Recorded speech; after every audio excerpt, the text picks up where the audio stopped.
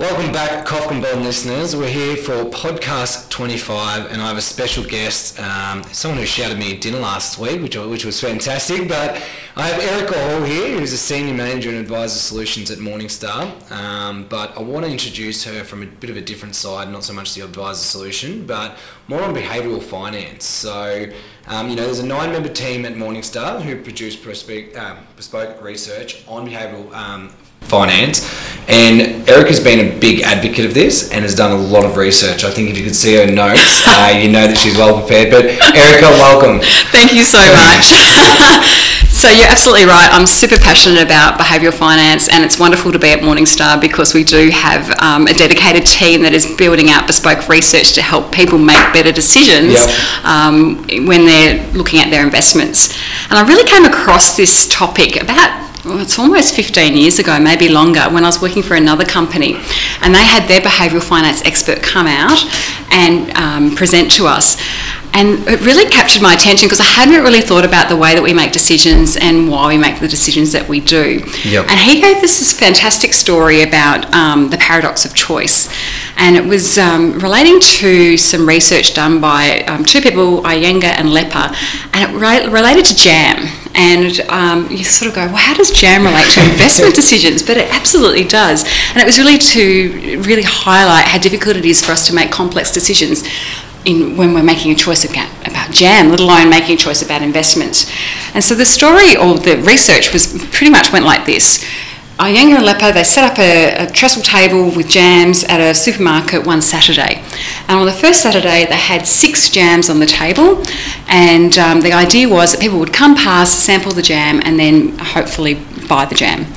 Now, what they found is that people did stop by and buy the jam, but then they said, well, wonder if we actually have a larger selection. And so they went from 6 jams to 26 jams the following Saturday to see if there's any difference in activity and outcomes. And what they found is that there was a lot more foot traffic with the larger jam table. Obviously, it looked really pretty. There's all this array of jams to choose from. People were tasting, but actually they didn't buy more. What they found is that people actually made decisions and bought more from the smaller selection table. And so really what that sort of demonstrates is that you can actually get choice overload. And if you have too much to choose from, you can go into a choice paralysis and not make a decision at all. And I think that that's super interesting when we're talking about investments as well, because there is a myriad of choices available to us. And so then, how do we actually determine which is the best one for us?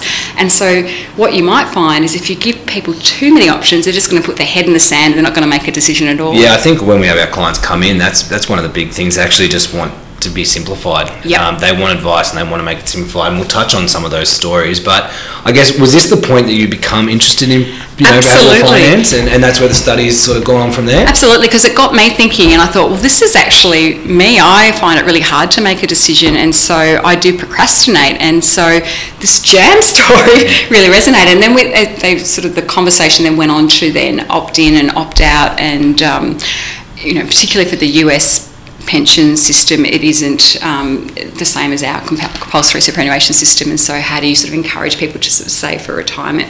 And that really was the start of me going, wow, how we make decisions and how we are influenced by how things are framed really can impact on our outcomes. So that was the genesis of me being really passionate about things behavioural finance. So when we talk about the study of it, what are some of the key areas of study in behavioural finance that we should be aware about? Sure. So look, I think first up, there's the economic theory that expects that we're all really rational beings and that we're going to make great rational decisions to maximise utility is the terminology, to get the most out of our circumstances, or to be as happy as possible, maybe to generate the most money if you sort of think about it. So we're going to make decisions to get the right outcome. And that all sounds good in theory, it sounds reasonable, but actually in reality, that is not what happens at all. No. And so the behavioural economists have done a lot of work on this, and a lot of it's quite old now. So Kahneman and Tversky, prospect theory, that was discovered in 1979, and in fact what that demonstrated is that people can show both risk-seeking and risk-adverse behaviours for an equivalent circumstance, depending on whether it's framed as a gain or a loss. And so what they uncovered is that people really don't like uncertainty, and they really don't like losses. And in fact, we feel the pain of a loss twice as much as we feel the pleasure of a gain. You just mentioned then is sort of a story that we tell it's sort of come from you guys, and it's relayed to our clients that they do feel those losses, and they become very anxious when they find those losses, and they're on the phone straight away saying what's going on. Absolutely. But they're not ringing us when those gains are coming. But that's why we tried to have those portfolios set that certain way. Yep. Well, so of course the traditional economic theory would say that the way it's framed wouldn't have any impact at all on the decision, but obviously the behavioural economists have shown that how it's framed absolutely matters and does have a complete, or strongly influences your decision-making process. So I think that that's super, super interesting, because then, this whole framing and how it influences your decision-making in everyday life as well. So there was an example with surgery, and so when surgeons talked about the 90% success rate of the surgery, people would take up the surgery, more people would take up the surgery. When they talked about the 10% mortality rate, less people would take up the surgery. Now clearly there are equivalent situations, one's framed positively, one's framed negatively. Yeah. Same with milk, would you like the 90% full fat milk or the 4% fat free? Again, equivalent situations, but actually the 4% fat-free sounds better to me. I don't want to, take on the 96% full fat milk.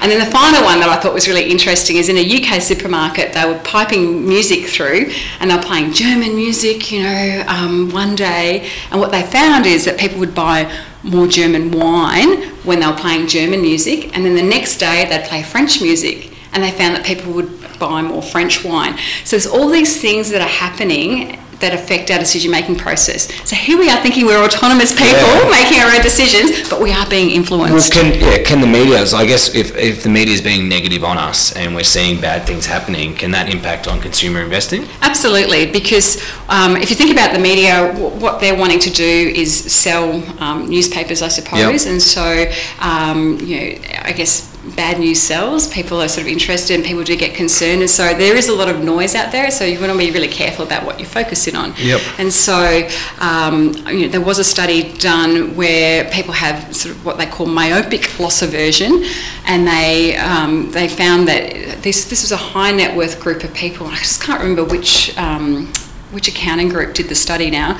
But what they found is that 50% of the people were looking at their portfolios on a daily basis, and then were feeling really anxious about it, and were likely to then make a trade that they regretted. Yep. And sometimes, and this then sort of feeds into, I suppose, some of our biases.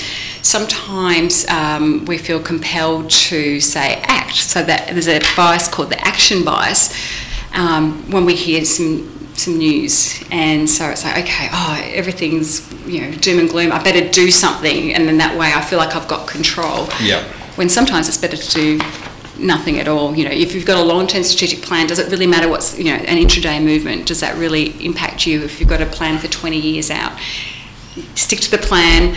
Focus on the long-term goal and objective rather than the short-term noise. And so this is, I think, really important, because what happens is if people are being myopic and looking at things on the short term, many investors don't even achieve a market return, because they are trading in and out, because they are reacting to negative news, or their own emotional sort of concerns, their own loss aversion, their own human fallacies. And so, studies have shown that if the market, just the general market return, let's pull a number out, just say it's 10%, people will be getting less than that, because they're trading all the time, and obviously it costs to trade, and they're buying and selling at the wrong time. And so this whole expectation that if you need to act can be a bit of a problem. Yeah, I think we see that definitely with clients sometimes, that there's ones that set and forget, and we've gone over that strategy that, hey, we're looking at this for 7+ years, this investment, you're 20 years off retirement, so let's have a long-term plan in, but they start to look at it every day, and they do become a lot more stressed, and there's a lot more phone calls than the ones that seem to set and forget. And when we're having those reviews with clients and we're touching base and we're sort of talking about their portfolios, I think the ones that understand the long-term strategy are pleasantly surprised when they hear, oh, okay, it is doing well in that sense. So there's another one by Steve Wendell who talks about recency biasing, and I thought it was an interesting quote he has here. Recency biasing is interesting. If you see a car crash in front of you, you would swerve, but if you see the stock market in front of you crash, you would jump in and buy the stock.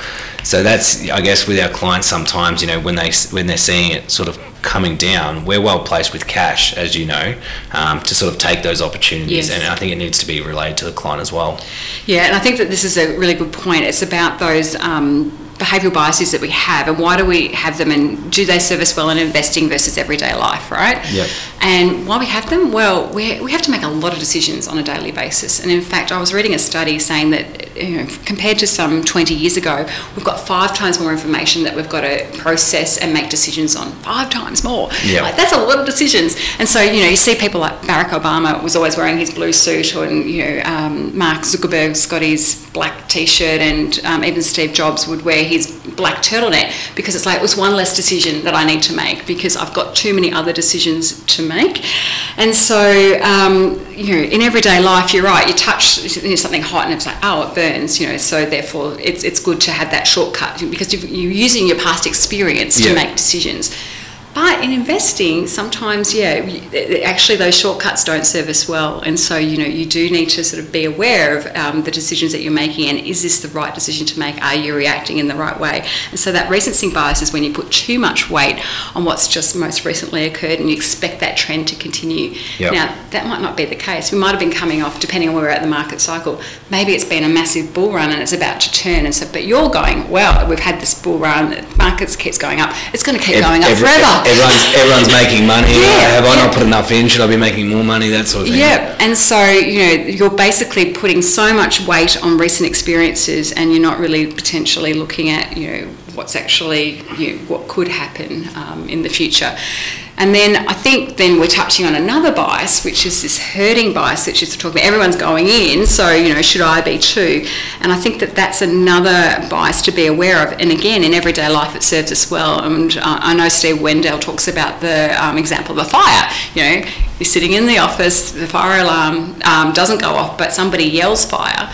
You can't smell smoke, you can't see flames, but the alarm's not going off, but people are running to the door. What are you going to do? You're going to start running. You're going to start running too, and that's a smart thing to do. It's you know, it's what you should do. But if you do the same in markets, that might not be the smart thing to do at all. And so, you know, one of the examples that I talk about there is the dot-com boom, right? Yep. And I think I've mentioned this to you guys before, but in 1996, Sausage had an IPO. It was our own Australian dot-com darling, and it was sort of just as the dot-com boom was taking off. And I think at that point in time, Alan Greenspan had mentioned this whole irrational exuberance, and people were ignoring the fundamentals of markets and just going, this time it's different, it's technology, and, you know, the whole fundamentals don't matter. And, you know, there's this meteoric rise and rush to invest into tech stocks. And I love this because I think it's almost like a fear of missing out, you know. Yeah. FOMO. That's right. And it's also like classic loss aversion. It's like, well, everybody else is doing it and it's all going, you know, swimmingly. I better get on board too, because I don't want to miss out on this fantastic opportunity to make some easy money. And so even though Alan Greenspan's going, this makes no sense, irrational exuberance, you know, 4 years later, it had kept going up and up and up until the music did stop and it all came to a sort of a crashing end. And so at the height of the dot-com boom, Sausage shares got up to $40 a share. And then obviously we had the dot-com bubble burst, and then a year later those shares were worth $1.80. Now, Sausage was a great company. It wasn't a bad company. It was just that all the fundamentals had been ignored, and people had just, you know, gone beyond what was reasonable and going, oh, you know, the fundamentals don't matter now because this is, you know, new technology, and they did. Yep. Eventually, it caught up with them. So that whole, you know, herding bias is when you sort of forget about your own judgment and you don't want to miss out, and you just mimic others around you, and it can be very dangerous in investing. Great in everyday life. Yeah, great in everyday life. Are there any other biases that we should touch on when it comes to behaviour? Look, I think there's quite a few, really. The other thing is overconfidence, right? So we can sort of have a high opinion of our skills and capabilities. And again, if I use that same dot-com, you know, example, you'd be going, I'm making so much money. I've doubled, tripled, quadrupled my money. I'm a legend. I picked this. I'm so clever.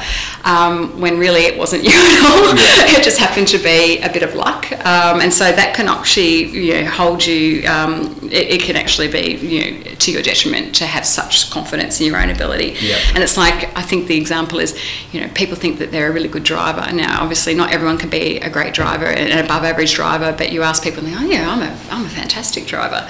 I've just had a car accident on the weekend, so I'm thinking maybe I'm not. Yeah. My confidence is not feeling so good. Yeah.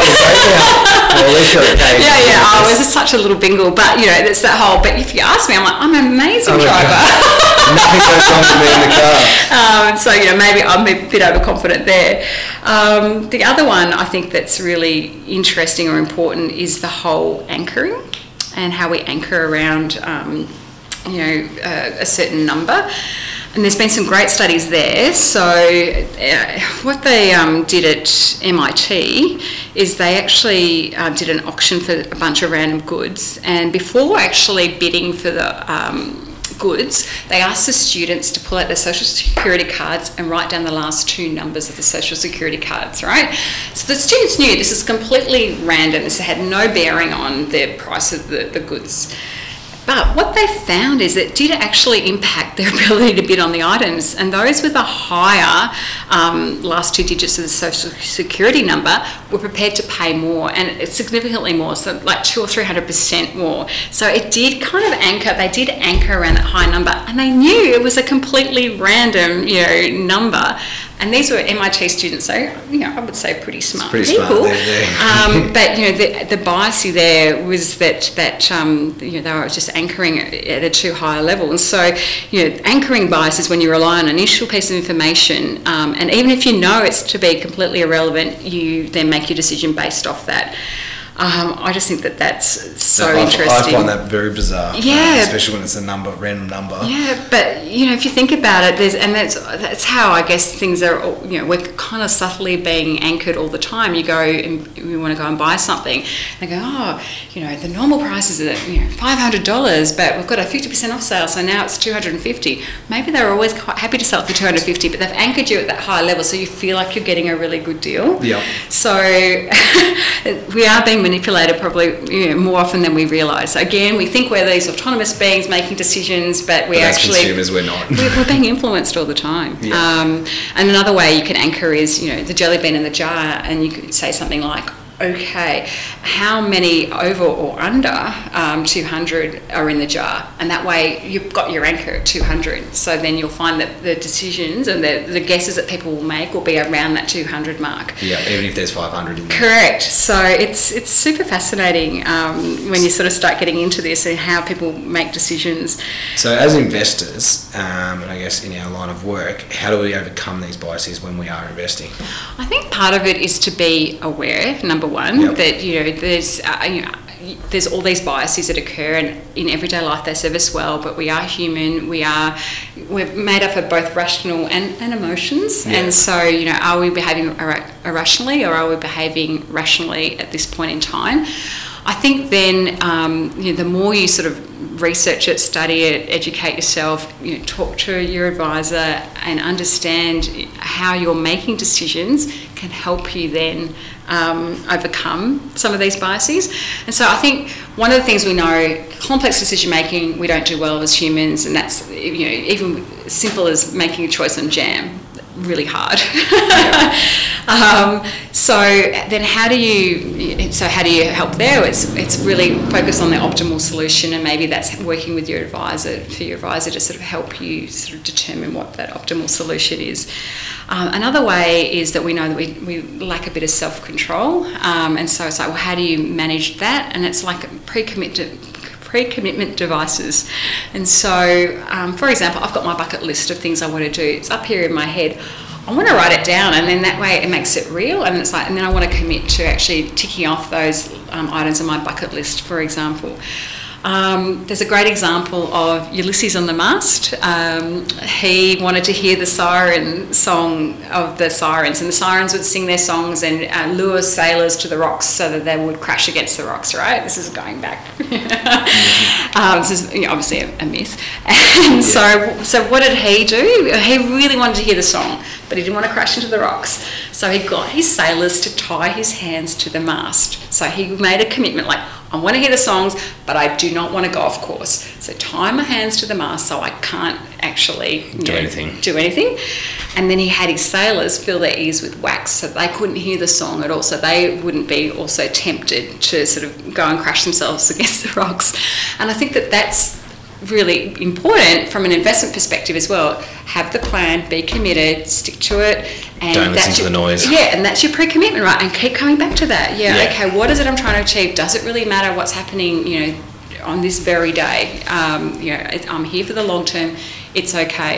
And in fact, I was even thinking about this pre-commitment device, thinking, really, that's what happens when you get married, right? You basically say, I'm forsaking all others. I'm here. I'm committed. Sickness and health. It's the same thing.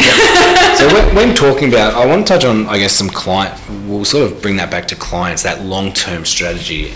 It's funny, so Sarah Newcomb, who you've actually spoke very highly about previously, so she's done a lot of study on this. Yes. But she said, so who have a vested interest, clients who might not be able to see the difference between goals they want, goals they need, and goals they can actually achieve. Yes. So I find that interesting when we're sort of talking about long term and goal setting for a client and sticking to that goal. Sometimes clients don't know what that long-term goal is. Yes. I think it's asked sometimes, what income do you see yourself in retirement? I've got no idea. Yes. I've never thought about that. I've never thought into the future. So sometimes getting a plan for the future and sticking to it is hard for some people. Yes. So how do we get around that? I think that's a really good question. And she talks about, Sarah Newcomb talks about this whole psychological distance, right? And so as humans, we actually really care about, the now. So what's happening to me sort of now versus what's happening to someone on the other side of the world in 50 years' time. I sort of care less about that. And so it's that, how do you then bridge that psychological distance to make the future seem more real? Yeah. And she talks about, and I think probably as advisors you might already do this, is you really want to help clients visualise what that future could look like, so that it becomes more real, so then they become more committed to the plan, so then they're happy to forego maybe $1 today and invest it for their future. Yeah, we've had examples where sometimes they aren't, but we sort of, I guess, painted that picture where we've had there's a couple that were sort of close to retirement. Yes. They're sort of becoming towards that time of their life, and their savings goal was definitely not where it wanted to be or needed to be, and there was some solutions put in front of them to say, okay, this is where you can be if these sacrifices are made. Correct. And they were definitely, we're talking, cut back on cigarettes and things like that, things that we don't need. But they did actually stick to that goal, and you can already see the difference that's made. It's actually made a greater difference than was initially planned. And so it's, sticking to that goal now and looking ahead, and it's changed. So it is interesting, that so Sarah even states that the further that someone thinks ahead and the clearer the future is, the better decisions they make financially. Absolutely, yeah. So she's basically distilled it down to, mental time is money. Yep. So, and basically she was able to put some statistics around it from a US perspective, and I think it was for every year someone was thinking out past today, equated to $20,000. Wow. So obviously that's a US example. So people were saving $20,000 more, and that was even when it took into account income and age and gender and education, it didn't matter. It literally, if you were thinking for the future and you were able to sort of, and the longer you thought out, the more money you could save and the better off you'd be. So really powerful, right? Because a lot of those other things you can't change, you are, although I did say this to someone once, and they said, well, maybe you can. So I'm saying, you can't change your gender. I'm like, well, maybe you can. Okay, all right, fair enough. You can't change your age. Yes, you can't change your age. There was a man that tried to change his age so he could put it down on Tinder, but he was unsuccessful in that. So there's a lot of things that you can't change, but you can definitely change your mental mindset, right? And so that's really powerful. So, you have a fair bit of control. And I think that's the second part of it, is that she determined is that the more in control you feel, the happier you are. And so, her whole premise of the research she's undertaken is, as an industry, the finance industry, it's all about more is better. Yeah. But that's not necessarily always the case, because some clients will come to you and they're actually quite financially secure, but they don't necessarily feel it, and they don't necessarily sleep well at night, and they worry. Yep. And so her whole point is, well, actually, financial, health is one thing, but also it's the emotional health is really important as well, and the two have to work together. So you can have someone that's really financially robust but not emotionally healthy, and so her whole point is, well, then how do we determine, who's sitting across the table from us? And if you've got someone that's not emotionally healthy, then what you'll determine or discover is that they actually feel like they don't have any control. They feel helpless. Yep. And so if that's who you've got across the table from you, you can then show them how they actually have quite a lot of control. Yeah, okay, you can't control markets, I get that. Yep. But you can control how you react. You can control, what your plan looks like. You can control how much you save. You can control how much you spend. You can control your asset allocation. You do have a lot of things you can control, and that put those right frameworks. Yeah, that framework can really help people feel a lot more secure and then emotionally healthy. And her whole premise is, you're not really financially healthy until you've both got the financial stability and the emotional stability. And I think a hard time in people's life is when we see people that come in that have recently been divorced. Mm-hmm. And you might see examples where a client comes in and they've got a large lump sum of money due to the divorce. Yep. But they've never dealt with finance in their life. And I think that's a very interesting time when we talk about, psychological side, that they have no idea where to turn. Yes. And it's about creating that clear picture for them, because, as they said, they've had a card, they've been able to tap that card, and they've been able to spend money. But now, and they are financially secure, yes. but to them they can't see the security, because all of a sudden, that lifeline's gone. Yes. So that's a very interesting time when it comes to that, and trying to manage that. Yeah, and I think that then,